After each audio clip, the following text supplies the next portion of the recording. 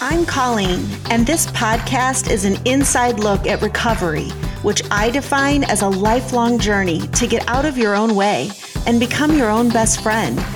Join me for mindset upgrades that move you from worry and regret to resilience and confidence. I'll share easy strategies for how to feel better without having to make major changes. Because it's not what you do, it's who you are. Self-care is the path to recovery because our needs are not negotiable. Before I get started on today's episode about shame and trauma, I just want to welcome all of you new listeners and just say thank you to everybody who has reached out and let me know that they're leaving reviews. I'm doing this review challenge in honor of my 50th birthday. I'm going to donate $10 to the She Recovers Foundation for every review. And thank you. I see your reviews and I really appreciate it. A lot of you have taken the time to send me emails and let me know how grateful you are and that you're loving the podcast. And I really think that the reason it's growing as quickly as it is because more and more of us are waking up to the fact that we just can't solve our problems with the same mindsets that are creating them. So many of us are growing tired of living with the shame and trauma and toxic fault finding of ourselves and each other. We're tired of feeling disconnected and of living with dis-ease and addiction and pain and suffering because there's nothing we can do about it. It's just all getting worse. And that's why the idea that the way out is to go in is so attractive. And I do think that the only way we can heal the external world is to first heal our relationship with ourselves and our environment, and then also with each other. I'm not really woo-woo, but I do believe that human beings as a species are on the verge of an evolution, like a quantum leap. Consciousness is evolving into an awareness that we are more than the physical 3D world. We've been living with a deconstructionist way of thinking, breaking things down as we look for cause and effect and looking for all the reasons that would explain our pain and suffering. But knowing the reasons doesn't change anything. So evolution is requiring us to stop looking for answers to shitty questions like what's wrong with us? Why is this happening? Whose fault it is? We don't need those answers. We need new questions. What else could be true? Where do we want to be? And how the heck do we get there? Our brains are problem-solving machines. We too have algorithms that are constantly learning about what we like and then selectively filtering our attention to give us more of the same. Consciousness, true consciousness, is the ability to shift your focus and direct your learning. It's called self-directed neuroplasticity, and it's real.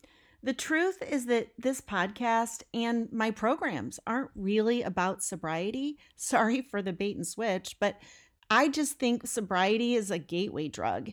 It's the gateway to your own evolution of consciousness.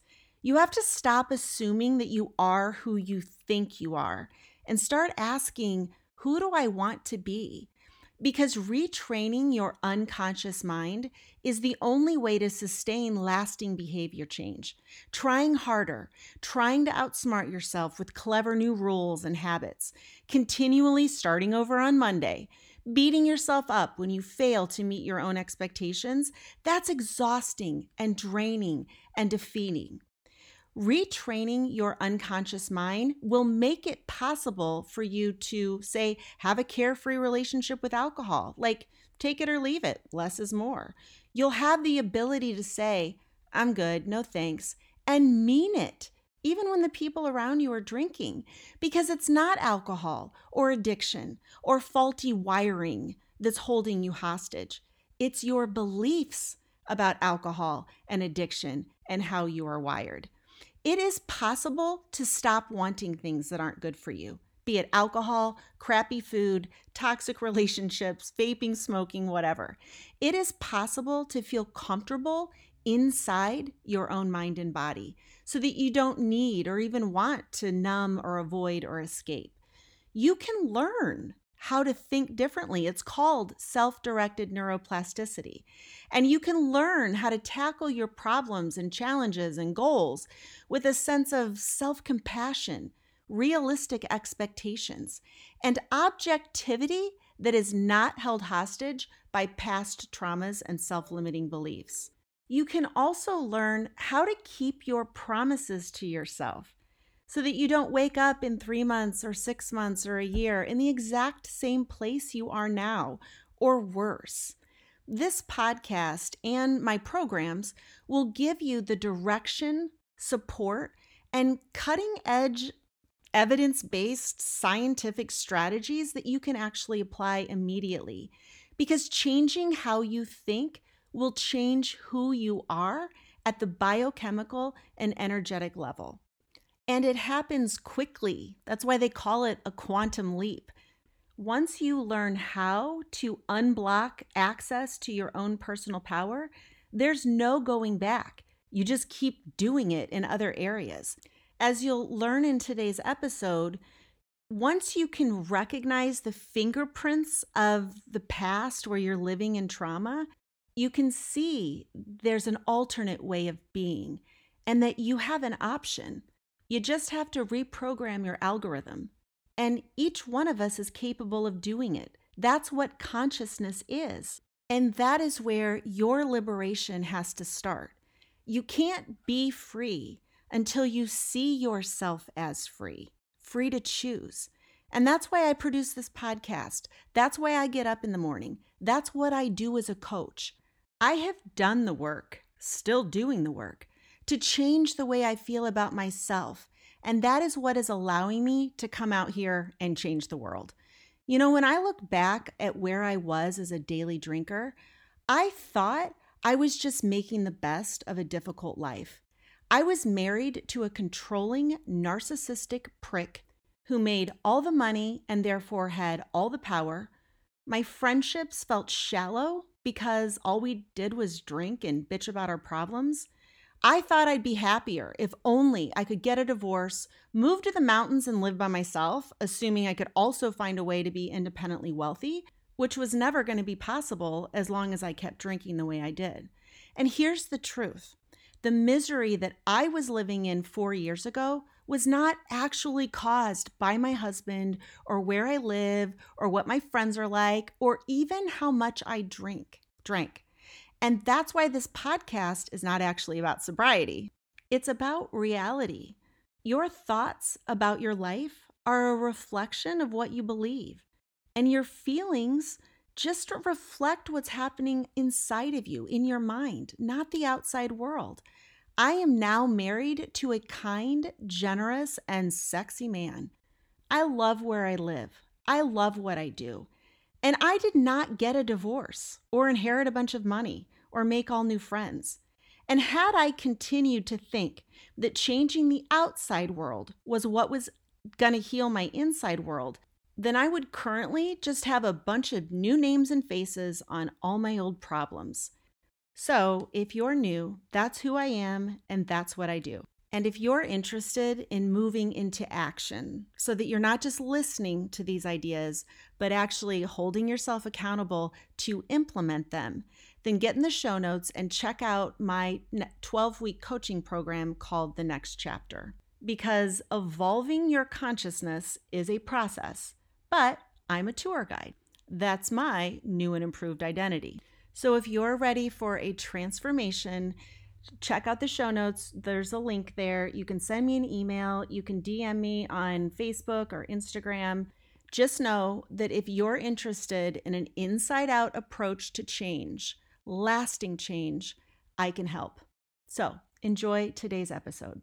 So today I'm going to talk about the relationship between trauma and shame. I'm going to go over what trauma is, why trauma triggers shame, what are the different types of trauma, how trauma affects you, and how to identify when and where it's affecting you, what unprocessed trauma looks like and the effect it has on you, as well as how trauma is healed.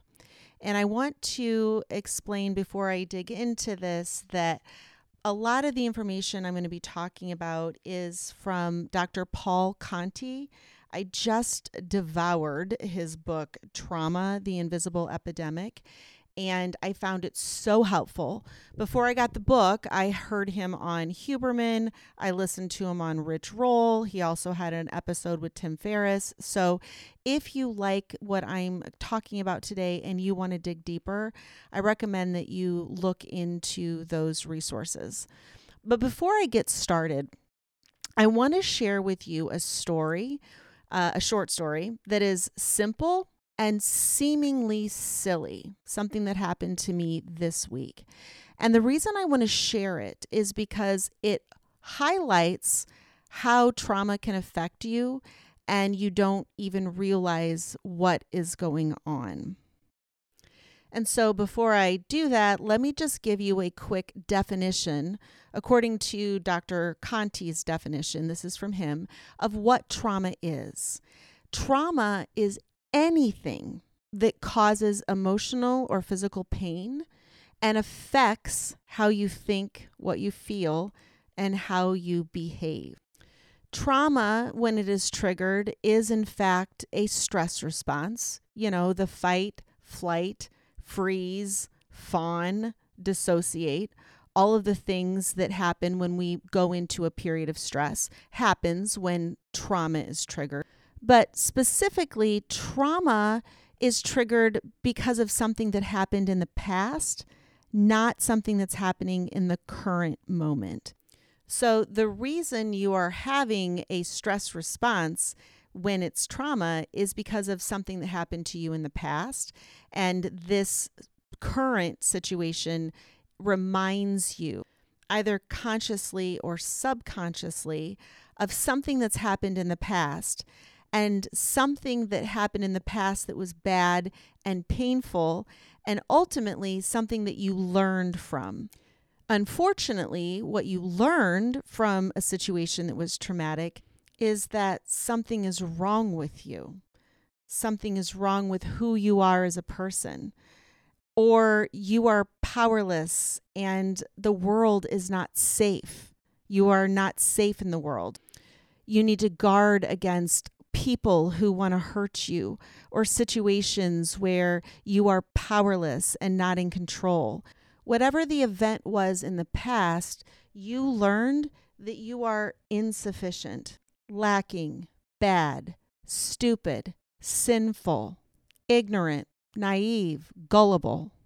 The event, whatever it was that was painful that happened in the past, changed your view of who you are and how the world works. And the reason why you learned this lesson is because whatever the traumatic event was that happened overwhelmed your nervous system in that moment. Whatever happened came at you too fast or too soon, or it was too much or went on for too long. And you felt powerless in that situation. You were not able to control it. You were not able to change it. And more importantly, you weren't able to figure out what it meant, why it was happening. And this is why so much of our unprocessed trauma comes from childhood. A few weeks ago, I did an interview with one of my clients about the role that her childhood trauma played in her addiction. That's a great episode, great interview if you want to listen to that. But she was just starting to realize that the lessons she learned about herself, the reason why she carried so much shame and perfectionistic ideas and unrealistic expectations about what was expected of her to be good and successful and happy.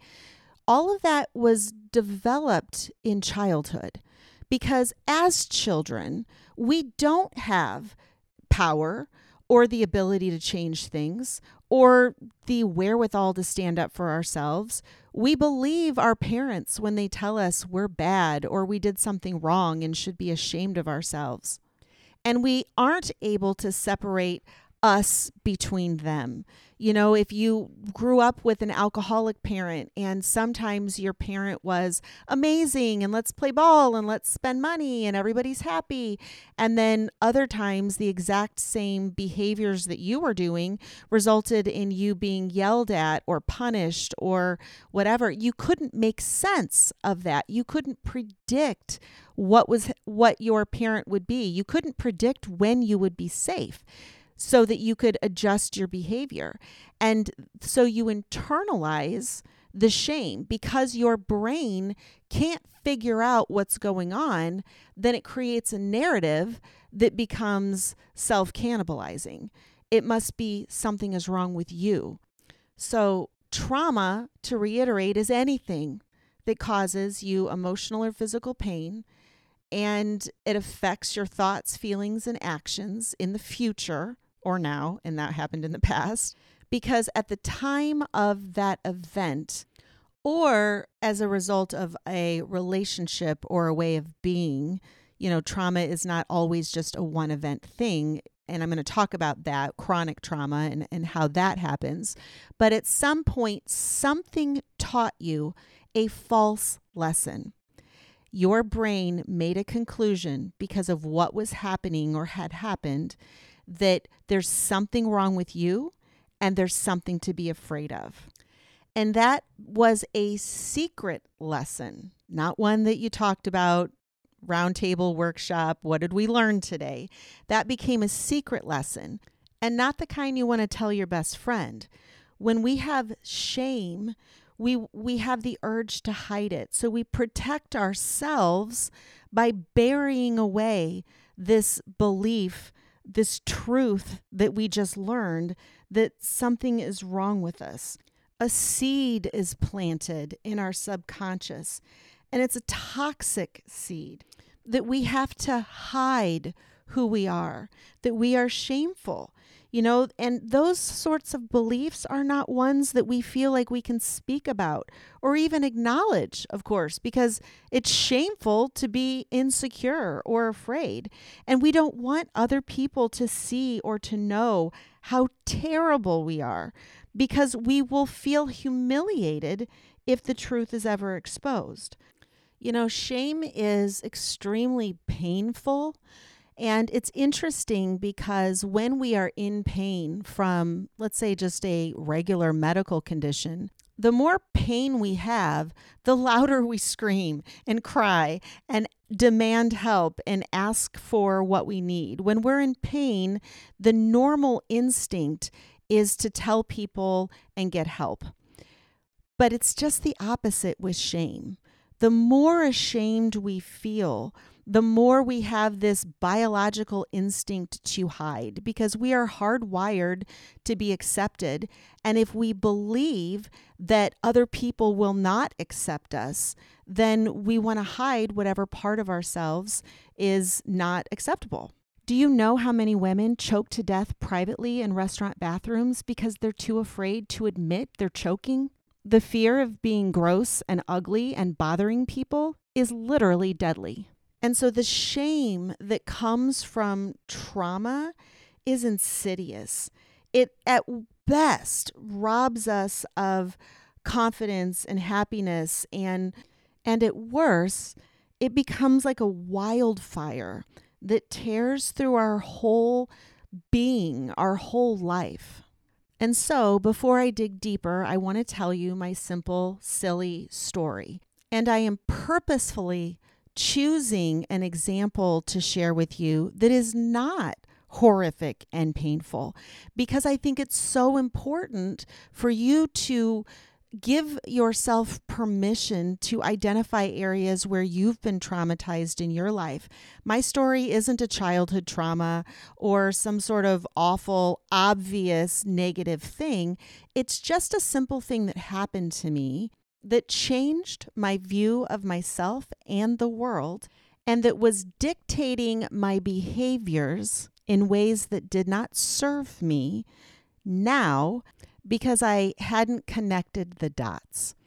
And a large part of healing trauma, especially the little t traumas, I will get into the difference between the types of trauma, but what I'm about to tell you, very little t, to the point where I could be embarrassed about it, as though the only okay time to have big feelings is when big things happen and 10 out of 10 people would agree that you should feel traumatized, right?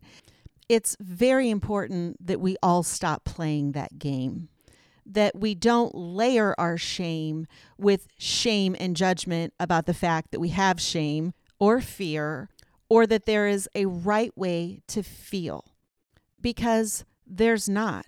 There's just how you feel. And the sooner you look at it head on and give yourself whatever it is you need, if only validation that it's okay to feel the way you do, well, that's the only way to resolve it. We get it wrong when we say that feelings aren't facts. Actually, feelings are the only facts you need to be dealing with. And the way to deal with those facts is to uncover the deep-seated beliefs and the thoughts that aren't true. It's your thoughts that aren't facts. Your feelings are just a reflection of those thoughts. And negative feelings, painful feelings, harmful feelings are an invitation to get in there and weed your subconscious of the shitty beliefs that you've learned in the past. So here is my non-life-threatening story about something that happened to me that created some trauma that I had to deal with this week. So 2 years ago, I had just started my coaching business with recovery. And I had just gotten some wind in my sails. I think I had 15 people in my group program. I was actually thinking that at some point in the future, I would be making money instead of just spending it, getting it all going. I felt really confident. I felt like I was helping people and serving people. And after 20 plus years of staying home with my kids and being dependent on husband number one and husband number two for everything I needed financially, I actually felt for the first time in my life that I was capable of not only being a kick-ass professional, but getting paid for it. That was something that was really important to me. I did work hard over 20 plus years, and I had actually been a coach for 5 or 6 years already when I started this business. I used to do gut health and hormone health and plant-based diet. But I had never actually treated that as a business. I spent more money than I made in my coaching, going to school, getting my master's, and I worked with a lot of my clients for free, justifying that as I needed the practice and the experience. And you know what? There's nothing wrong with that. For sure you should get practice before you hang your shingle as a coach. But what I'm saying is I had finally gotten to a place where I felt worthy as a professional to charge for my services and not only just be a coach, but actually earn a paycheck. So I was 5 months into this iteration of my business, and I was actually generating some revenue. I felt like I could finally take myself seriously as a professional. Like maybe I'd even hire an assistant. And one day I woke up and realized I couldn't get into my Facebook account. Super weird, right? I had been hacked, and long story short, I was permanently banned from the Facebook platform. Now, this was traumatic for me for many reasons. First of all, personally, I'd been on Facebook for 12 years and had used that as my photo album and lost all of the pictures that I had ever posted from the time my kids were little. Big damn deal. Then I lost all connection to all my friends because Facebook platforms, it's not just Facebook. It was also Instagram, Messenger, and WhatsApp. So personally, that was a big deal in and of itself because I've moved around a lot and that was how I connected with my people. Say what you want about social media, it does give you a sense of identity. And suddenly, overnight, I ceased to exist. I lost access to my friends, to all the people I interacted with in various groups, some of which I was paying to be in. I lost access to friends I used to know that live in different places. I couldn't contact anybody. And that was traumatic and frustrating and scary. And that was just the personal part of it. Then I had been working for years to build up a following on Facebook and Instagram, and I had developed my program to be functioning inside of a private Facebook group. All of my content, my videos, my worksheets, all of the things that I provided for people, I had put all of that into Facebook. And even bigger than that, I was using Facebook ads to attract new clients. And so my funnel of potential clients, people that of course have to see me and know me for a long period of time before they decide if they want to work with me, all of that, poof, gone overnight. My entire business model for how I would get and serve clients disappeared in an instant, and took with it my sense of power and competence and belonging, and ultimately my identity. And there was nothing I could do. Trust me, I tried. I hired a private company that helps with things like that, spent $1,000 on a private consultant who ultimately refunded my money. He couldn't do anything either. And so, as you're listening to this, obviously I survived. But that event did teach me some false lessons. I felt naive and incompetent because I couldn't get it fixed. I felt unsafe, like no matter how hard I work or how good I am, everything can be taken away from me in a minute. And my business stopped being fun.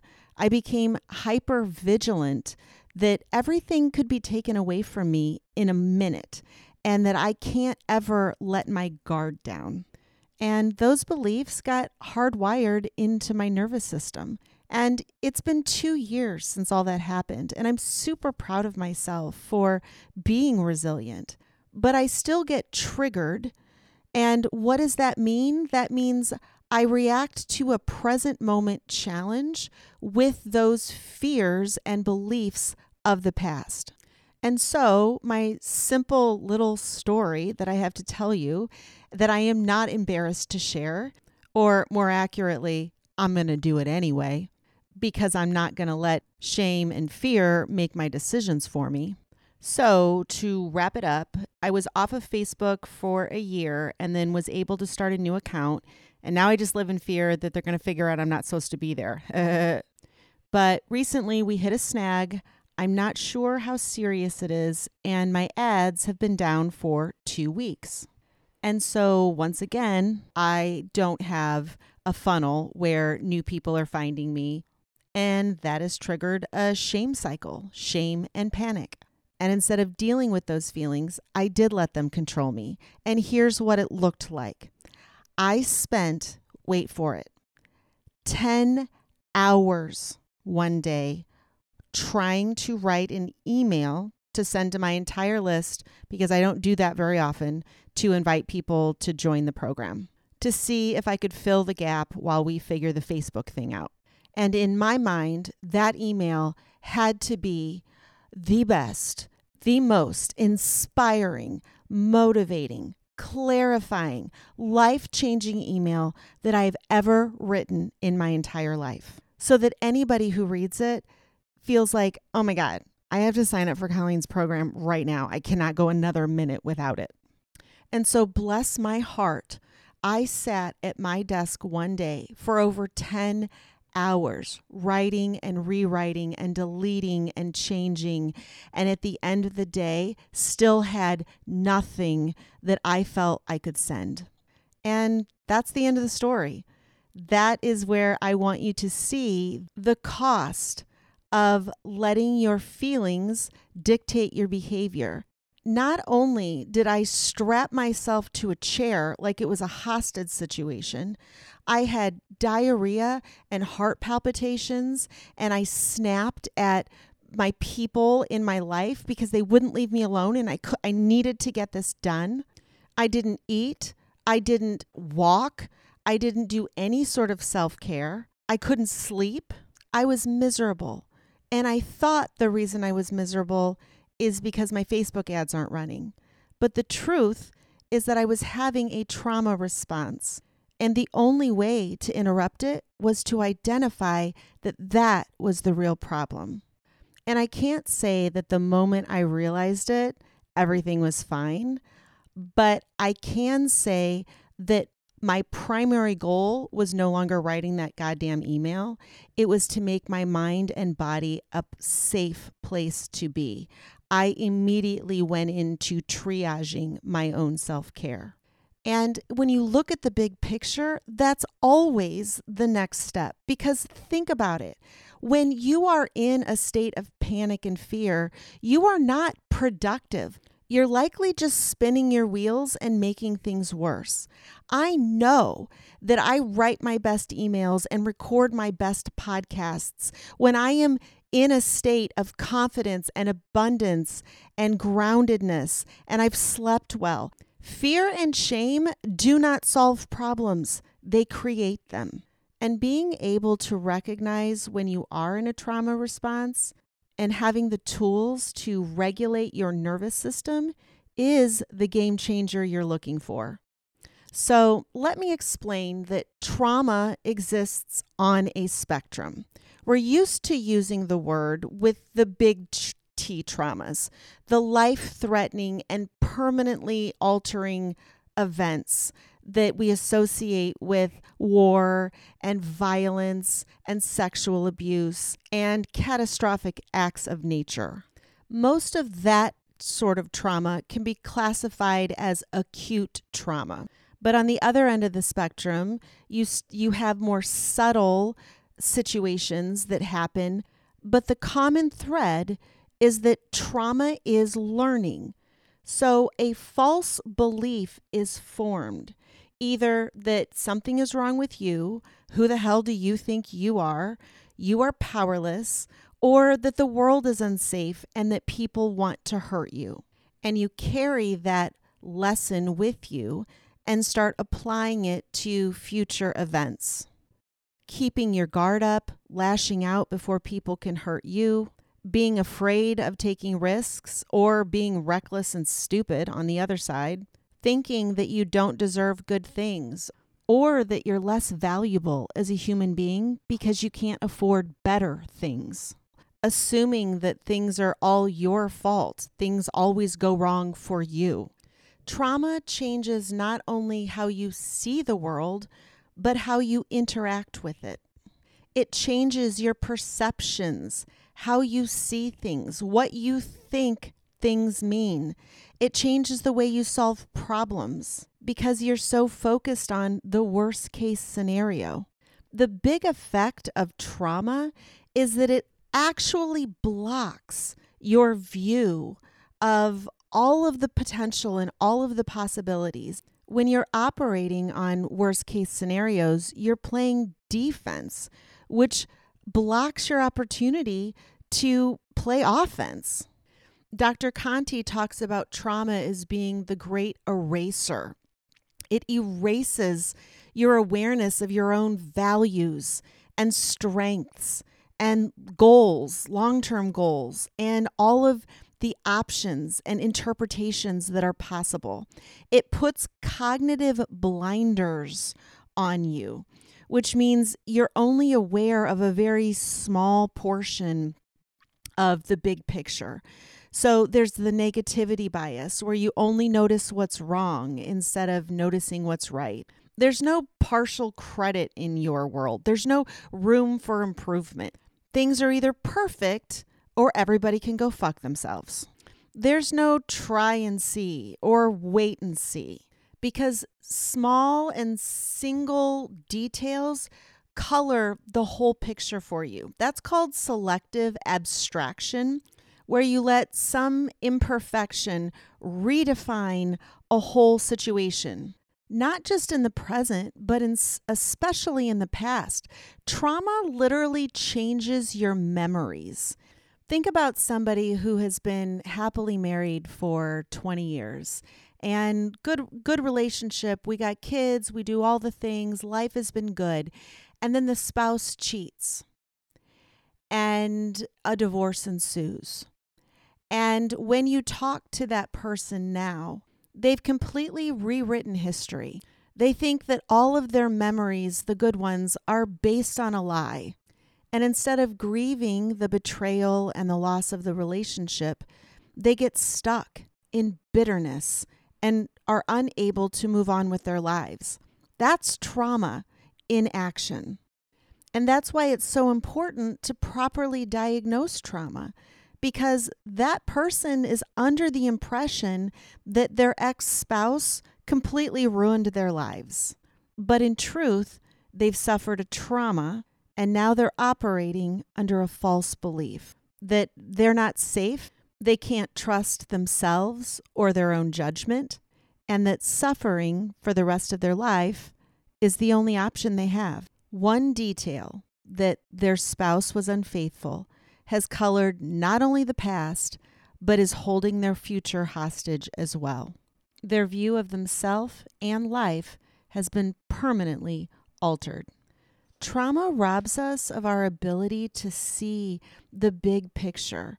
It creates mental habits that are more deconstructionist, like you're always trying to break things down so that you understand, the smoking gun or the bottom line, and robs you of that synergistic thought process where you're able to create new meaning and new options and new ideas and see other things, be curious about what else could be true and what else is possible.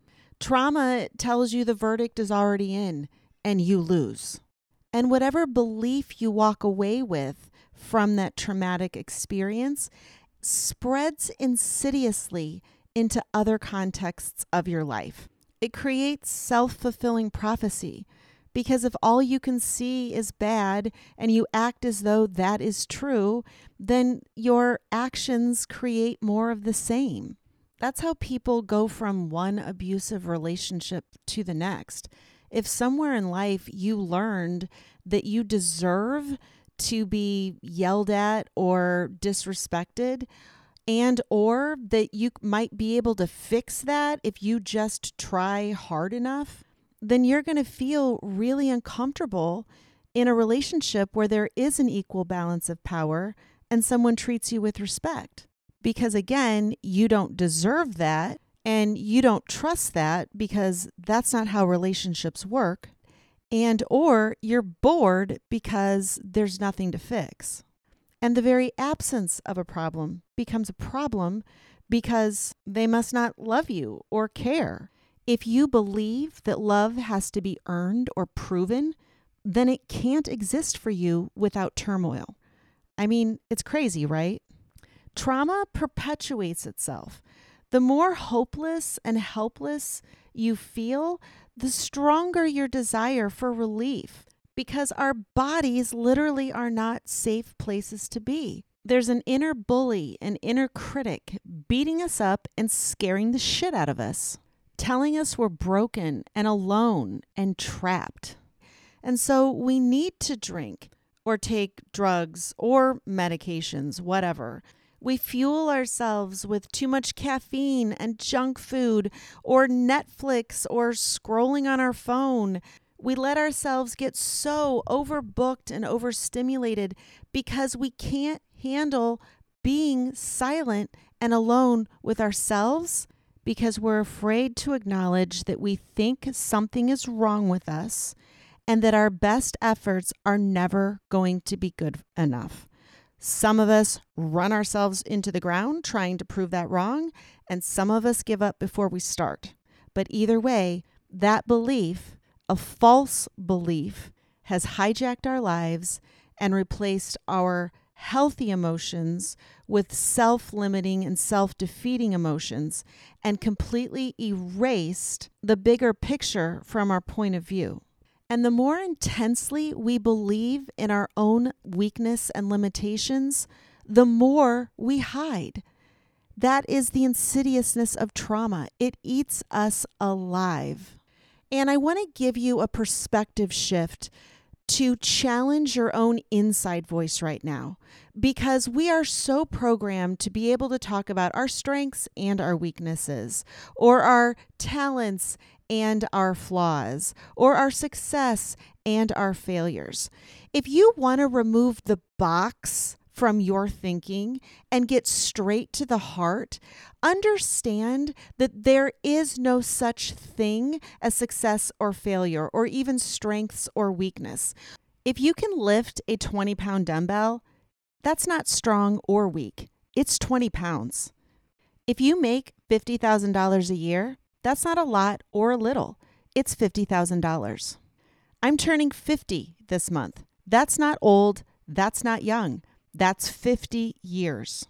When you remove the filter of emotion, things aren't good or bad, or right or wrong, or fair or unfair, or better or worse, or easy or hard, or less than or more than. It just is what it is.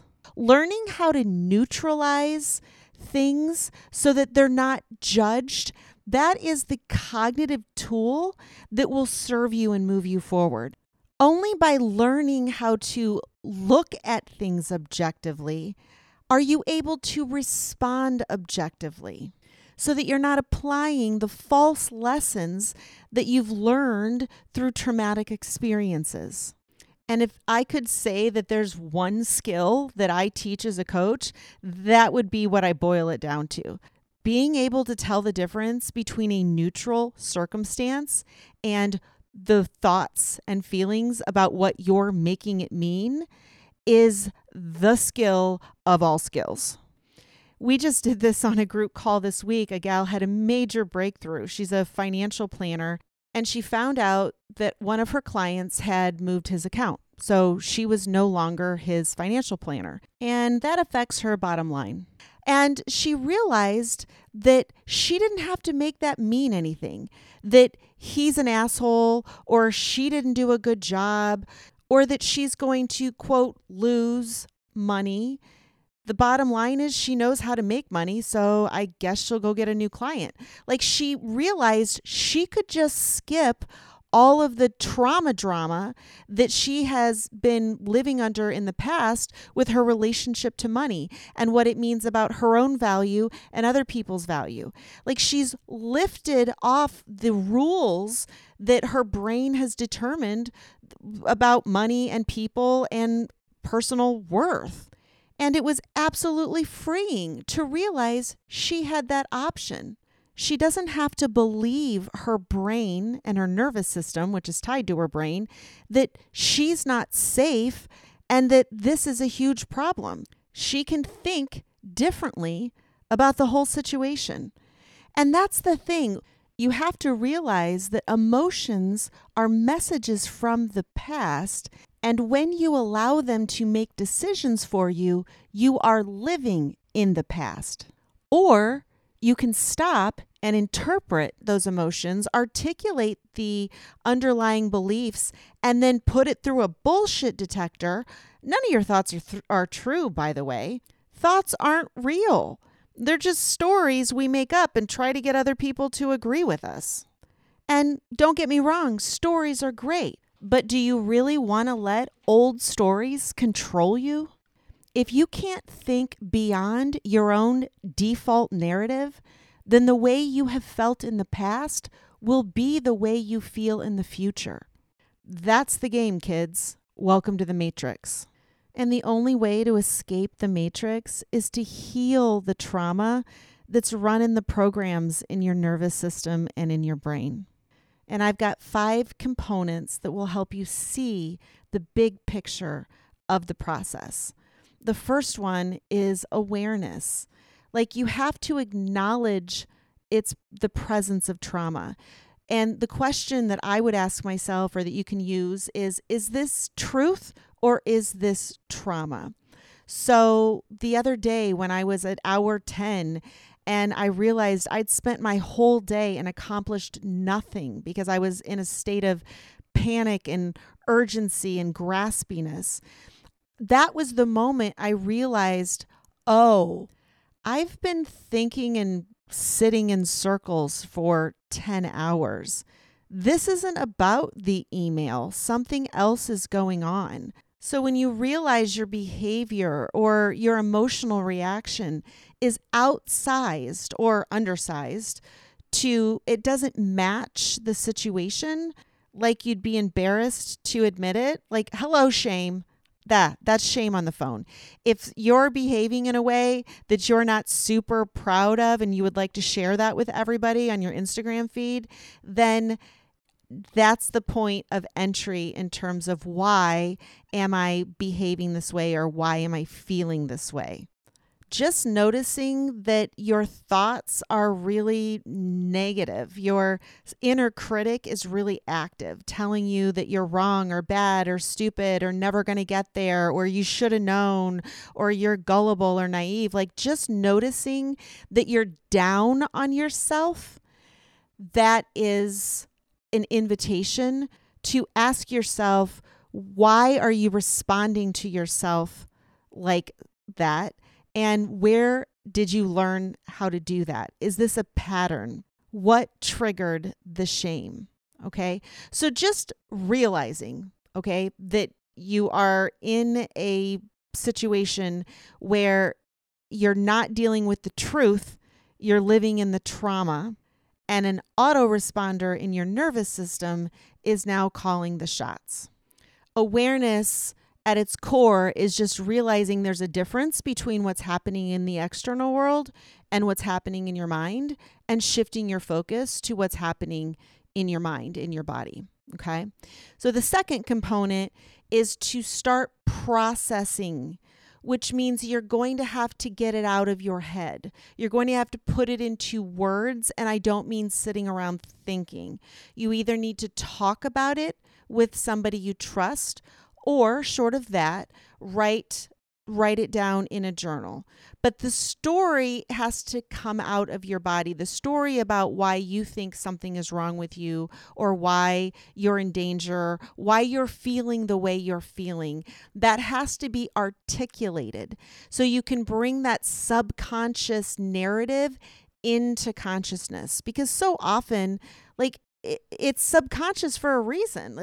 We're doing and thinking and paying attention to what's going on in the outside world, and we have no idea that this program that's generating tension and hypervigilance and lowering our mood and increasing our anxiety, like we're not even aware of really what's going on. So stop and paying attention to those feelings and then giving them words is the only way to see the beliefs that are filtering the world and creating a perception of threat or problem.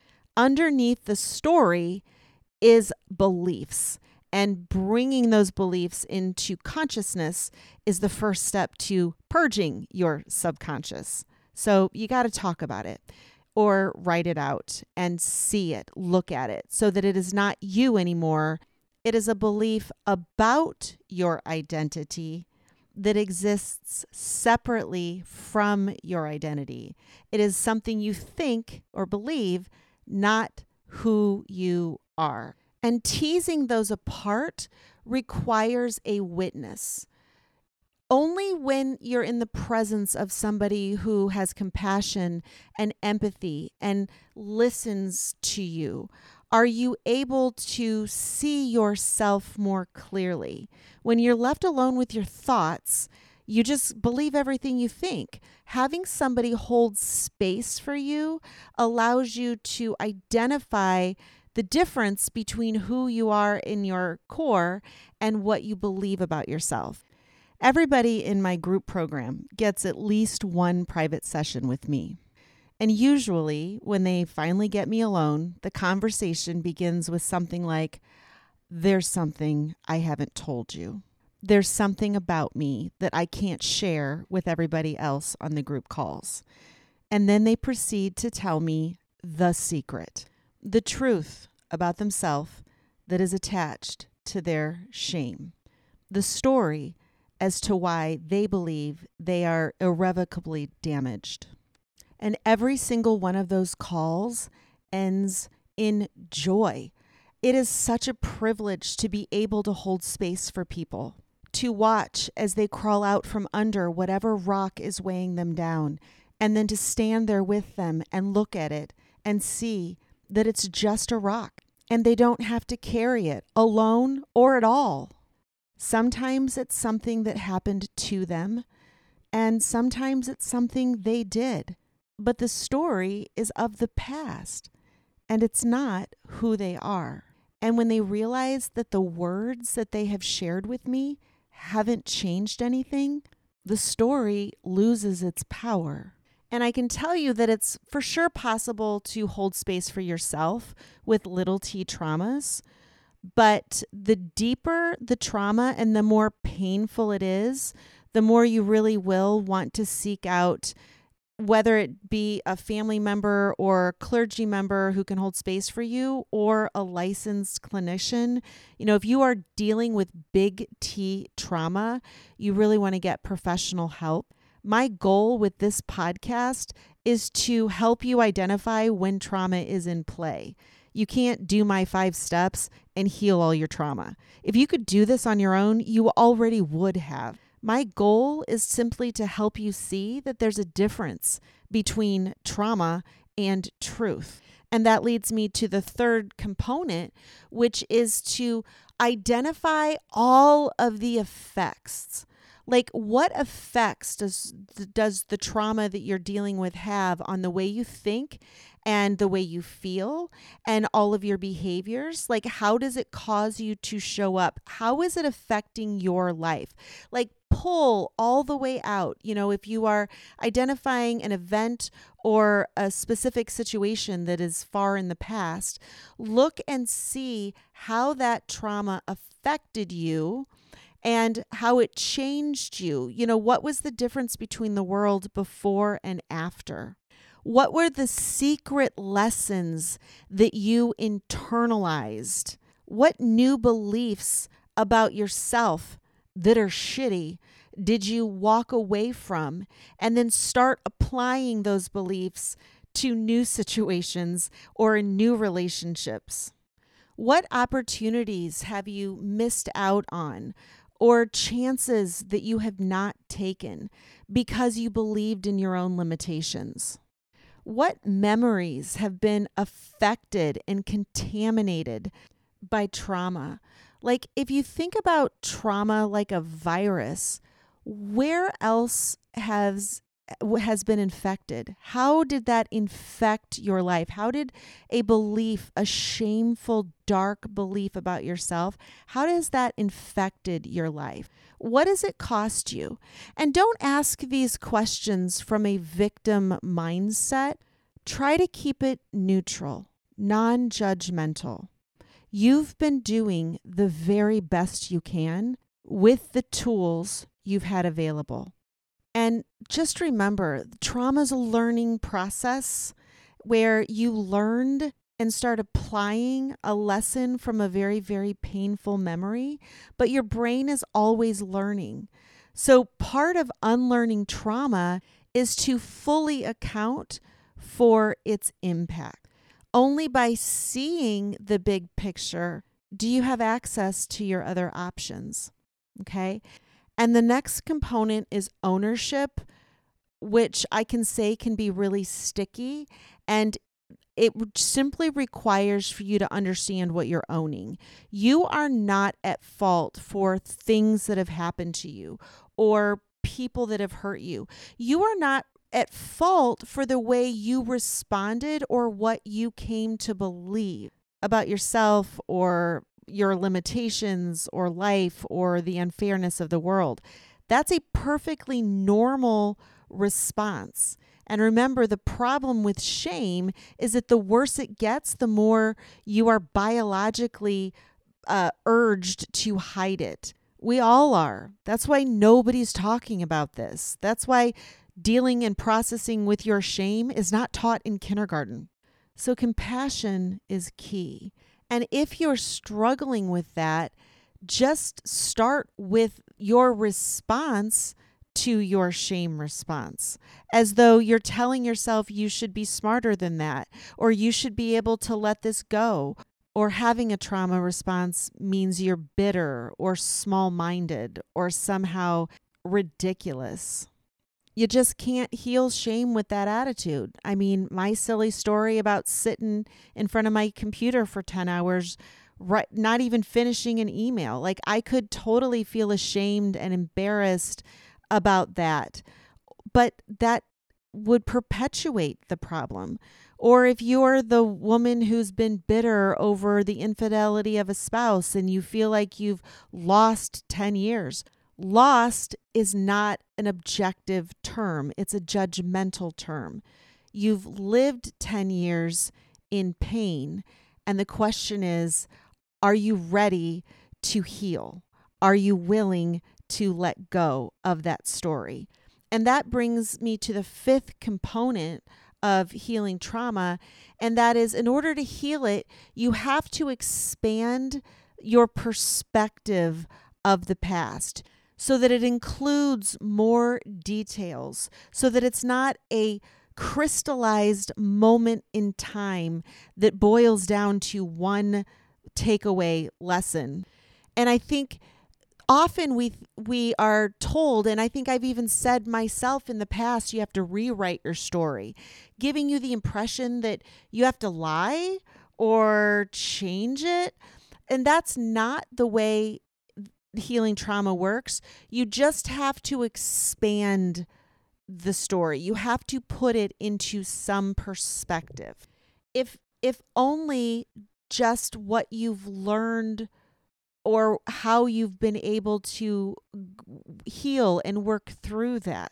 If the original lesson of the painful experience was that something is wrong with you, then going through this and now coming to a place where you're going to correct that lesson becomes the new lesson.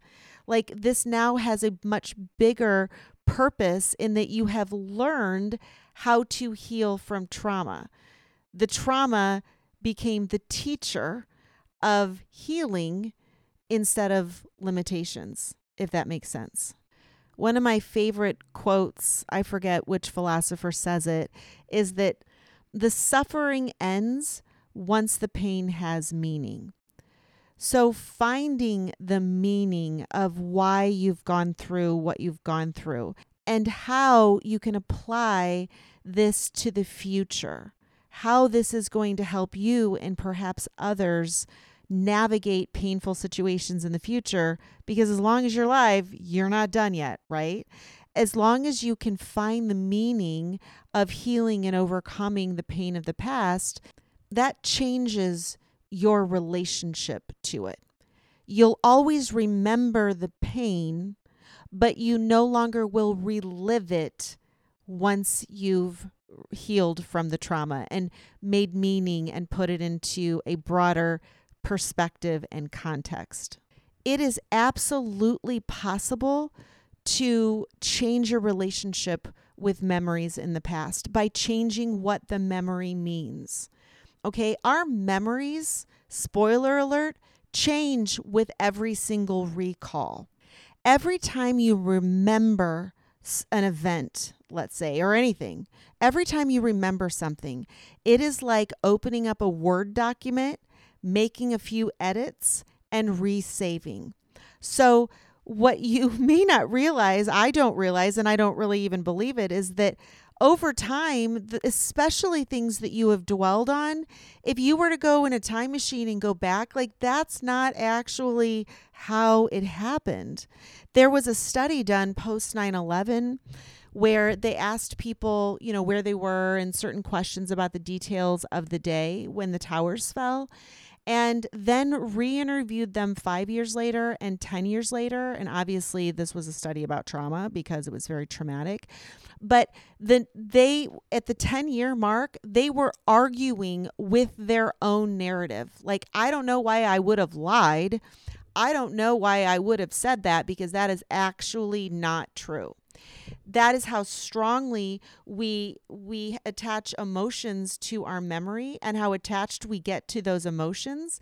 And only by by decoupling how you feel about what you think, that's what allows you to change what you think and then come up with new perspectives and new meaning for the memory. And expanding a traumatic memory to include other details so that the entire event or situation or circumstance is not defined by how you felt in one given moment. And obviously, I am in this case talking about little t traumas, the comment that your mother said, or your fucked up relationship with your father. This podcast episode is by no means a tutorial on how to heal big T trauma. My goal of this episode is for you to walk away with some awareness of how to see the fingerprints of trauma in your life, because trauma is hidden. By definition, we hide it, and you just can't change something until you can see it. So I hope that this episode moves the needle for you in terms of normalizing talking about and thinking about trauma. You do not have to have been held at gunpoint or sold into sex slavery to have trauma. We all have trauma. Trauma is anything that causes emotional or physical pain and affects your thoughts, feelings, and actions moving forward. It's the secret lesson of shame where you internalize the idea that something is wrong with you. So anything that's ever made you feel that way and affected your behavior in the future is trauma. But hopefully, with some of the tools I've given you, if you're dealing with little t trauma, you can get to work on identifying where it's at in your life and taking some action to heal.